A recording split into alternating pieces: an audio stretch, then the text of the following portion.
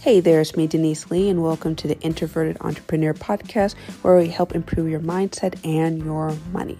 And in this episode, I'd like to talk to you about 3 reasons why you may be chronically anxious, and more importantly, how to fix this. This is a valuable episode if you or someone you love has been suffering from anxiety and you're at your wit's end and know something needs to happen, but just don't know how to understand it or explain it in a way that shows that you care and really understand. Well, I've got your back in this episode, so make sure that you've got the time, the space, and energy to absorb what we've got to talk about.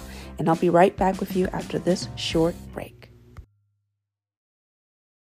Hey, and we're back. So glad that you're with me. If this is your very first episode, make sure that you hit the subscribe button wherever you're listening. That way, as soon as I drop an episode, you'll be able to listen to it lickety-split.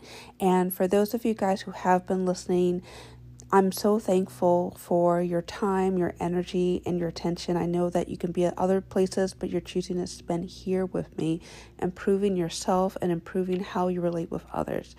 If you've been enjoying these episodes, make sure that you share and you write a review. That way we can grow this community and make sure that other people can hear messages like this. And lastly, if you would love to learn more about me and what I do and interested to see if I may help you, visit me on denisechile.com, where you can read articles and learn about my story and see whether or not I may be a good fit for you, if that's something that you are interested in. Now, I have a little warning message or an advisory message before we begin this episode. I just want to let you know that this episode is purely for informational purposes. This is not used to diagnose, treat, or medically explain any condition, mental condition that you or somebody else may be suffering through at this time. This is purely for something for you to dive in deeper with a licensed medical doctor or a trained therapist.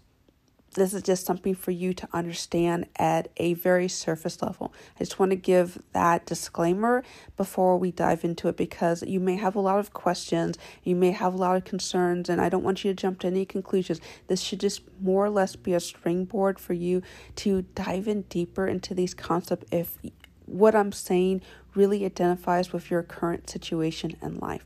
Okay?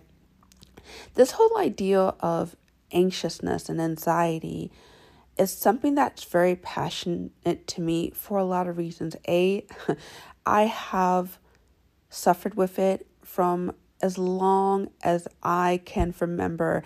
I was one of those people who felt the need to avoid people, deadlines, and anything that made me feel as if I was not worthy. And I never quite figured out where that happened. I remember when I would go on stage, and I typically thought I had stage fright.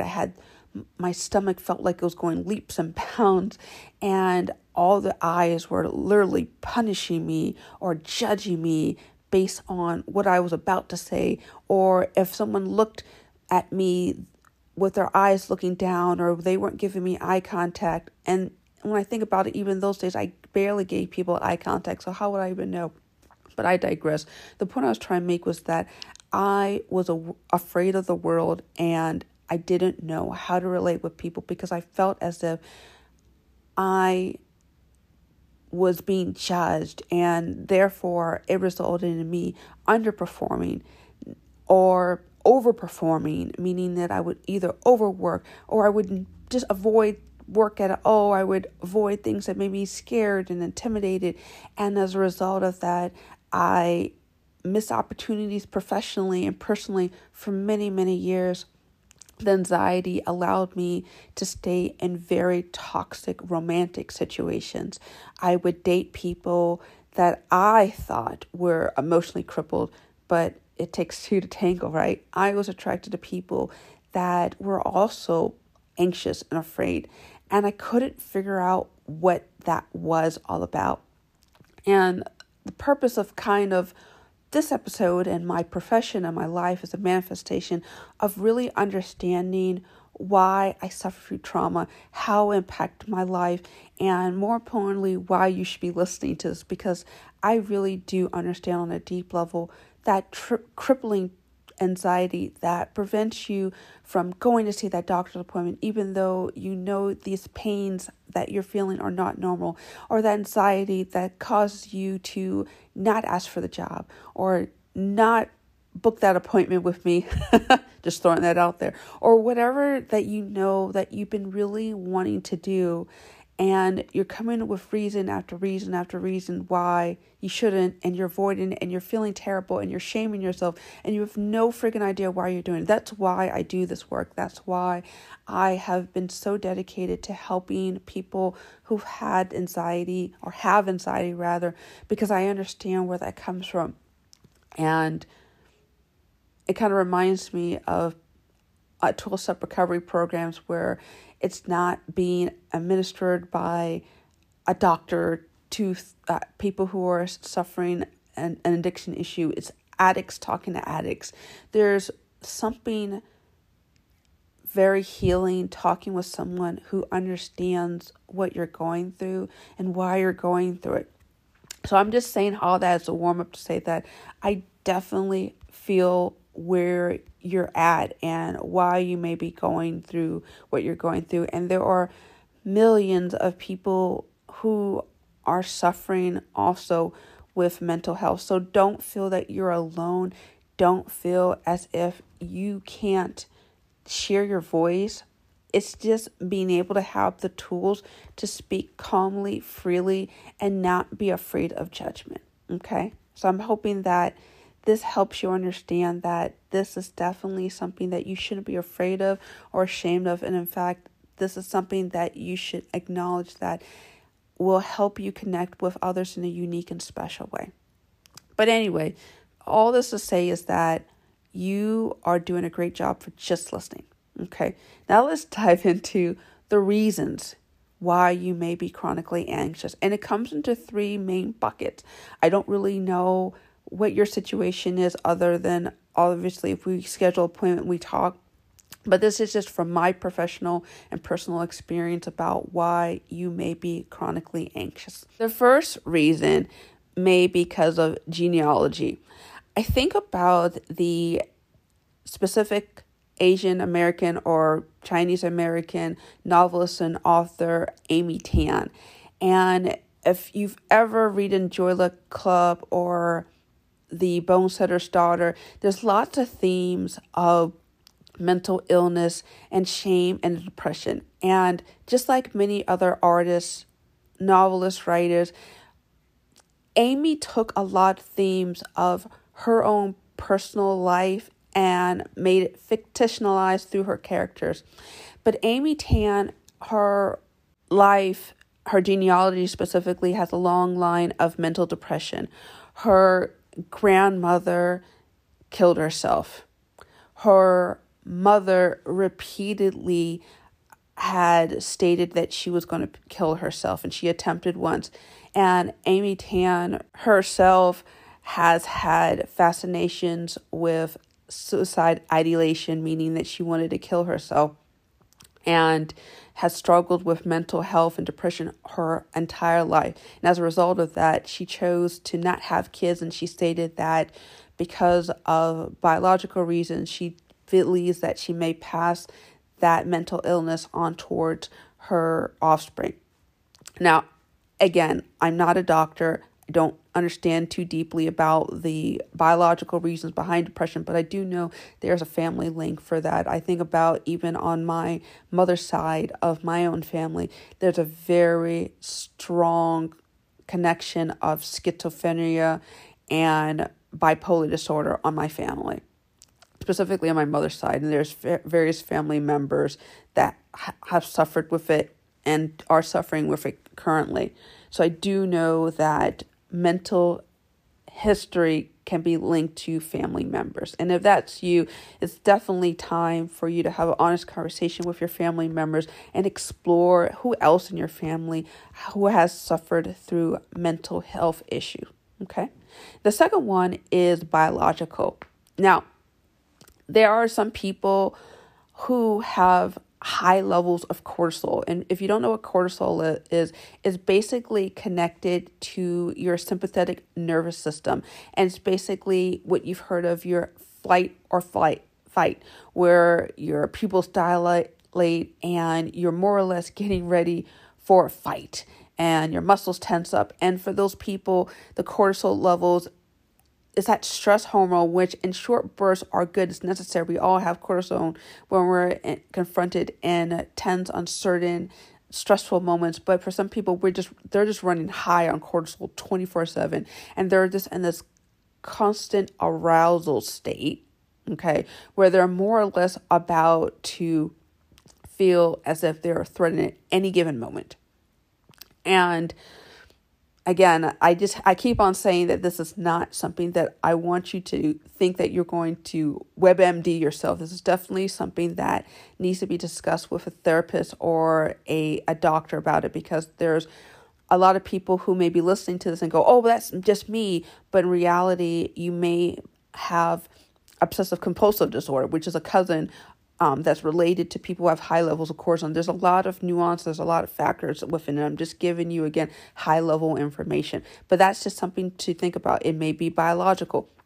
But lastly, it may be because of your early childhood experiences. And I talk a lot about in my course, Amazing Attitude, about how your childhood has created conditioning in your mind that has continued patterns that are more or less outdated, antiquated, and has caused a lot of damage in how you relate with yourself and how you relate others. I'll drop a link in the show notes below if you're interested in pursuing Amazing Attitude. But for our time together, I'll just say that your brain is divided into 6 main sections, okay? And our memories are stored in the side part of your body, also known as the lateral part of your body, called the temporal lobe. It's also where your memories, hearing, behavior, and how you generate emotions are stored. And in conjunction, your frontal lobe, the front part of your brain, is where thinking, speaking, reasoning, problem solving is stored. And it's a little dance between those 2 sections about why we feel anxious. What happens is when we are a child, when we're a baby, actually, let's even go beyond just a baby, when we're in the womb, when we aren't even born, there's a lot of things that are going on. We're actually being imprinted by our parents when we are hearing the heartbeat of our mother, or we may be hearing sounds of like your mother yelling or feeling angry or feeling stressed, or perhaps she has high levels of cortisol too, and she's in a constant state of alert because she's feeling financially uncertain because of some other money issue that's going on in your parents' home. Or perhaps she's in an abusive relationship. There's a lot of things going on. Perhaps she's going through her own mental health issues.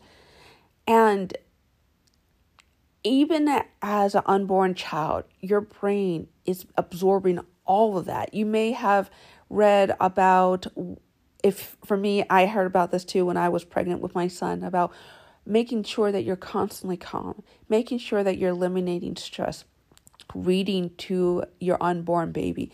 That literally impacts your baby's brain. I kid you not. And if you think about it, there's so many years from that unborn up till 5. They've sometimes people say to 7, but I say to more or less 5 is where your brain is locked with primary messages from not just your parents, but your siblings and the ones closest to you. And when I say the closest to you, the most 5 to 7 people that's the most immediate circle to you, also could be a caregiver. And they're imprinting messages that you have no idea how to reconcile, whether or not it's based on fact or fiction, and how they behave. For example, your dad may have been an alcoholic, or he may have been a rage addict and he came home every night just popping off and getting angry and getting upset over the house not being clean. Or perhaps your mother had a alcoholism problem and she was frequently angry and volatile if she didn't have enough drinks by a certain amount of the day. Or perhaps you had a brother who was feeling not getting attention and he frequently kicked the dog or was very volatile or angry. I'm giving these angry examples because for a lot of us, we go into two main paths when we're confronted, we're seeing anger. We either adopt it as something that we need to take on, or we internalize it, or we try to numb ourselves or distance ourselves. We go to one of those two extremes. And for a lot of us who have suffered through anxiety, we either internalize a lot of anger within ourselves, or we're angry towards people, verbally, physically, and we just can't really find a way how to modulate it. In other words, how to control it. And so we pop off in one of those two main areas. And again, I talk a lot deeper in Amazing Attitude about how to work through that kind of stuff. But I'm just explaining on a high surface level what that looks like, what that entails. And I just want to let you know that it's definitely something that those messages are really imprinted on 5. And as a result, you may find yourself repeating rituals. When I say rituals, ways of acting and reacting and how you speak with people who have a certain tone that's familiar to your family of origin. And you find yourself repeating on loop again and again and over again these same patterns and themes that may have worked perfectly well in your family of origin, but they are counterproductive. In fact, they will cause more anxiety, more stress, and more pain as an adult. And I want to let you know that I totally understand it's not easy. And for a lot of us, just even identifying that is very painful to even acknowledge. I'm like, wait a minute, I may be repeating patterns from my family. I'm like, yeah, most likely if you suffer through chronic anxiety. And when I say chronic anxiety, I'm specifically talking about at least 3 or 5 episodes per week where you feel anxious, alone, afraid, elevated heartbeat, palms sweating, feeling uncertain, unwilling or unable to face the world as the world is, wanting to check out, meaning suicide ideations in some more extreme forms when you feel extremely overwhelmed over long periods of time. There's a lot to it. But for a lot of us, we felt this way because we never felt as if we could control our circumstances, control ourselves, or control others, basically. Okay, now that we've talked about these 3 areas, the biological, the genealogical, and the train, the imprinting, I want to dive into our second part of our episode and how to fix it, because I don't think it's enough for you just to listen to this episode and go, yeah, okay, I see this. What do I do now? I want to equip you with some tools and some resources. So if you have a moment, I'll give you a moment after this short break to grab some writing materials, or to make sure that you're in a space emotionally where you can absorb and reflect on what really makes most sense for you about how you could treat this or how you can talk with someone about this. And you're going to get this coming to you after this short break. Okay, let's wrap this up with some real good tips and resources. Now that we've identified where it comes from, anxiety, and why we suffer through it, I think now is the time for us to figure out how we can treat it. And again, as a reminder, this is not a replacement for therapy or something that you can do on your own. This is best through having support and having resources that can help you understand and equip. Because I think for a lot of us, these are very painful subjects. And the moment we start to encounter trying to treat the stress, we may actually want to get back into self-destructive behavior that will make you feel a lot worse than you may already feel right now. So make sure that not enough that you listen to this episode. I want you to find a plan to either reach out to someone like me or just to take the next step, whatever that looks like for you. Okay. But just don't just listen to what I have to say. Apply action. Okay. Now, let's talk about how we can treat this. Okay.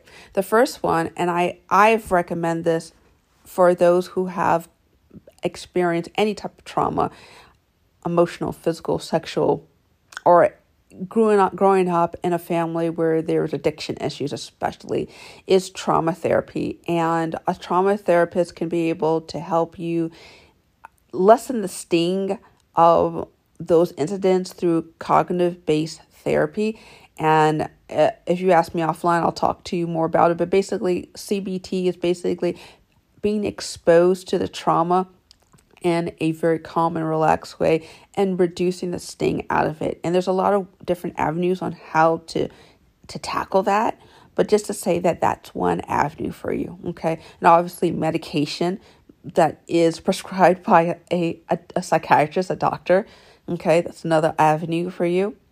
Meditation is really, really good because we have had that heightened state of cortisol.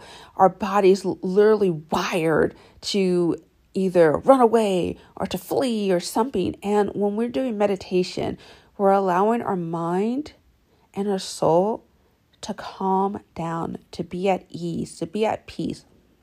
I do meditation work daily because of my own trauma history. But more importantly, it helps me understand and rationalize how I relate. I may not be able to understand the world or the craziness that is the world, but I can at least allow my mind and my soul to be at calm and at ease, and so that I'm prepared to face my challenges of the day. It's what I do before I talk to any clients or dealing with the world in general. So I highly recommend meditation.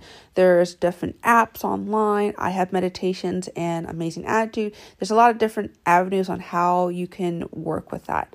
Just know that it's something that it's not a stop thing. It's just something that you really want to incorporate in your lifestyle as a practice, especially if anxiety is something that you suffer with chronically.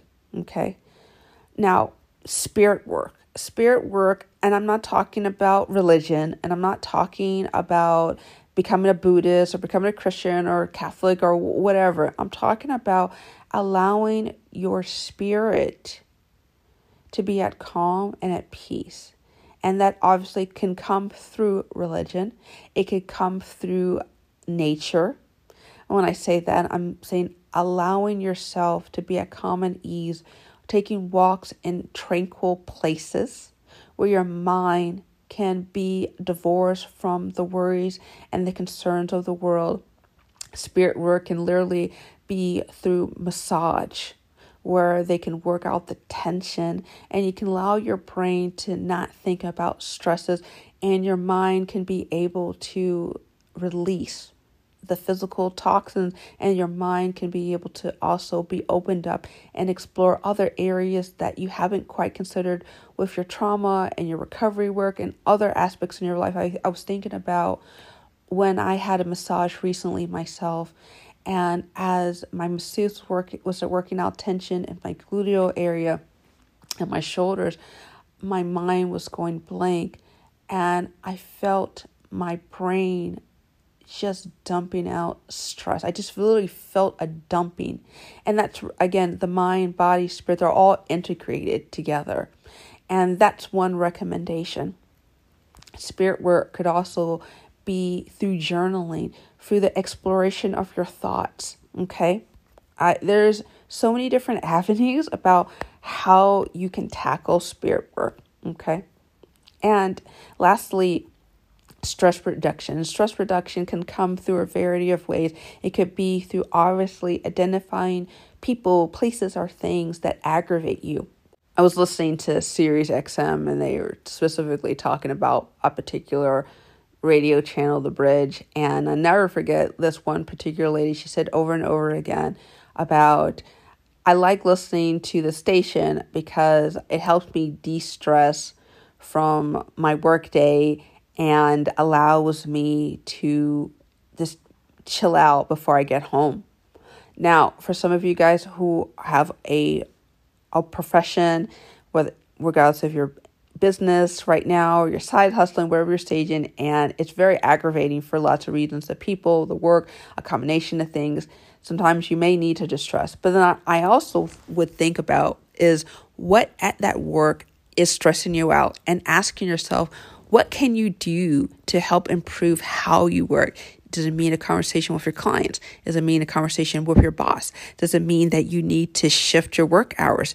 Does it mean that perhaps you need to be changing jobs? Perhaps you need to be taking on less risk in your business. I don't really know what that looks like because everybody's different.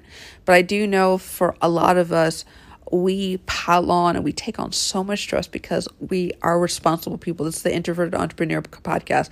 And most of you obviously are full-time entrepreneurs, and being an entrepreneur is extremely stressful. But maybe we can do some things to take off the stress. Maybe that we can hire some help, or we can ask for assistance, or we can talk to someone like me, right? To understand and rationalize what we're doing and maybe make things easier. There's so many different ways that you can attack this issue in terms of stress management. And obviously a big one is exercise.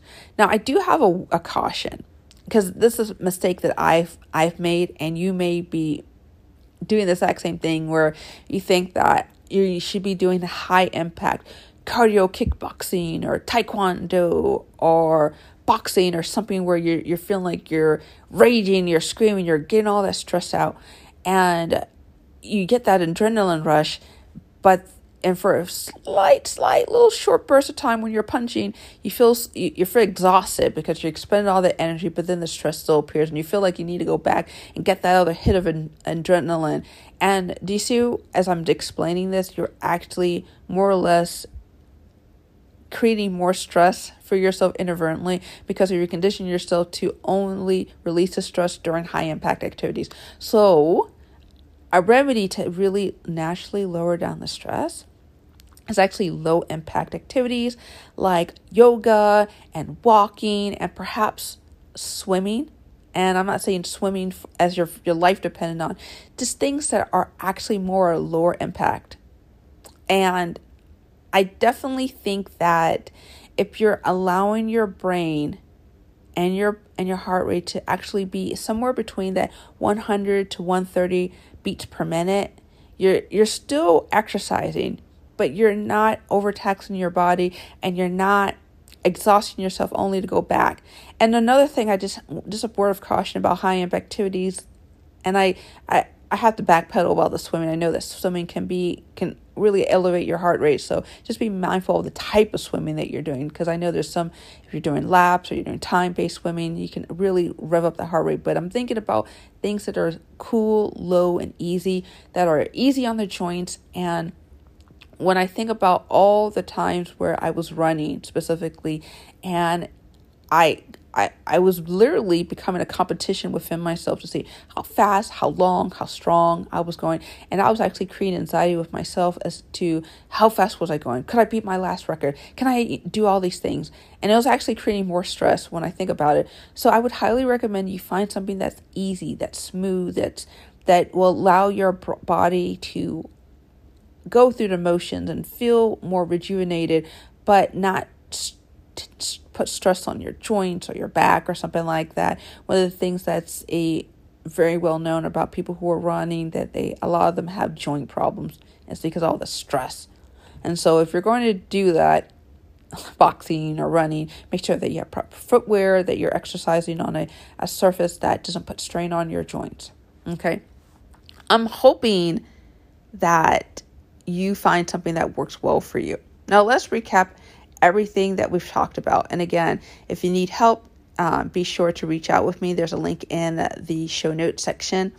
And make sure that you understand that this is not something that is going to take an instant listen to this podcast. You may need to listen to this podcast again and again, because again, these are hard issues to cover. But let's review and recap everything that we've talked about.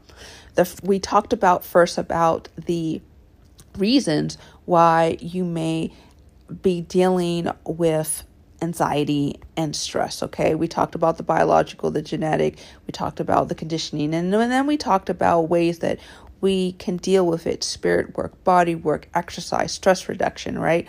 But I really want you to think above all of anything else is that you are not afraid and that you can work through whatever you're going through right now. And it's not your fault. Most likely, if you've been going through these stresses, you've been unfortunately exposed to things that at you're probably a young age, you didn't have to. And as a result, it created themes in your mind that made you feel anxious and alone and not willing to discuss things because you felt like you were alone, but you're not alone. Okay. Feel free to reach out to me if you need to. And thank you so much for your time. If you've got any questions about this podcast, write to me at podcast@deniseTlee.com. And if you really love this podcast, make sure that you share this podcast with someone else that may be experiencing that. Well, that is it. Thank you so much for listening. Take care and be awesome.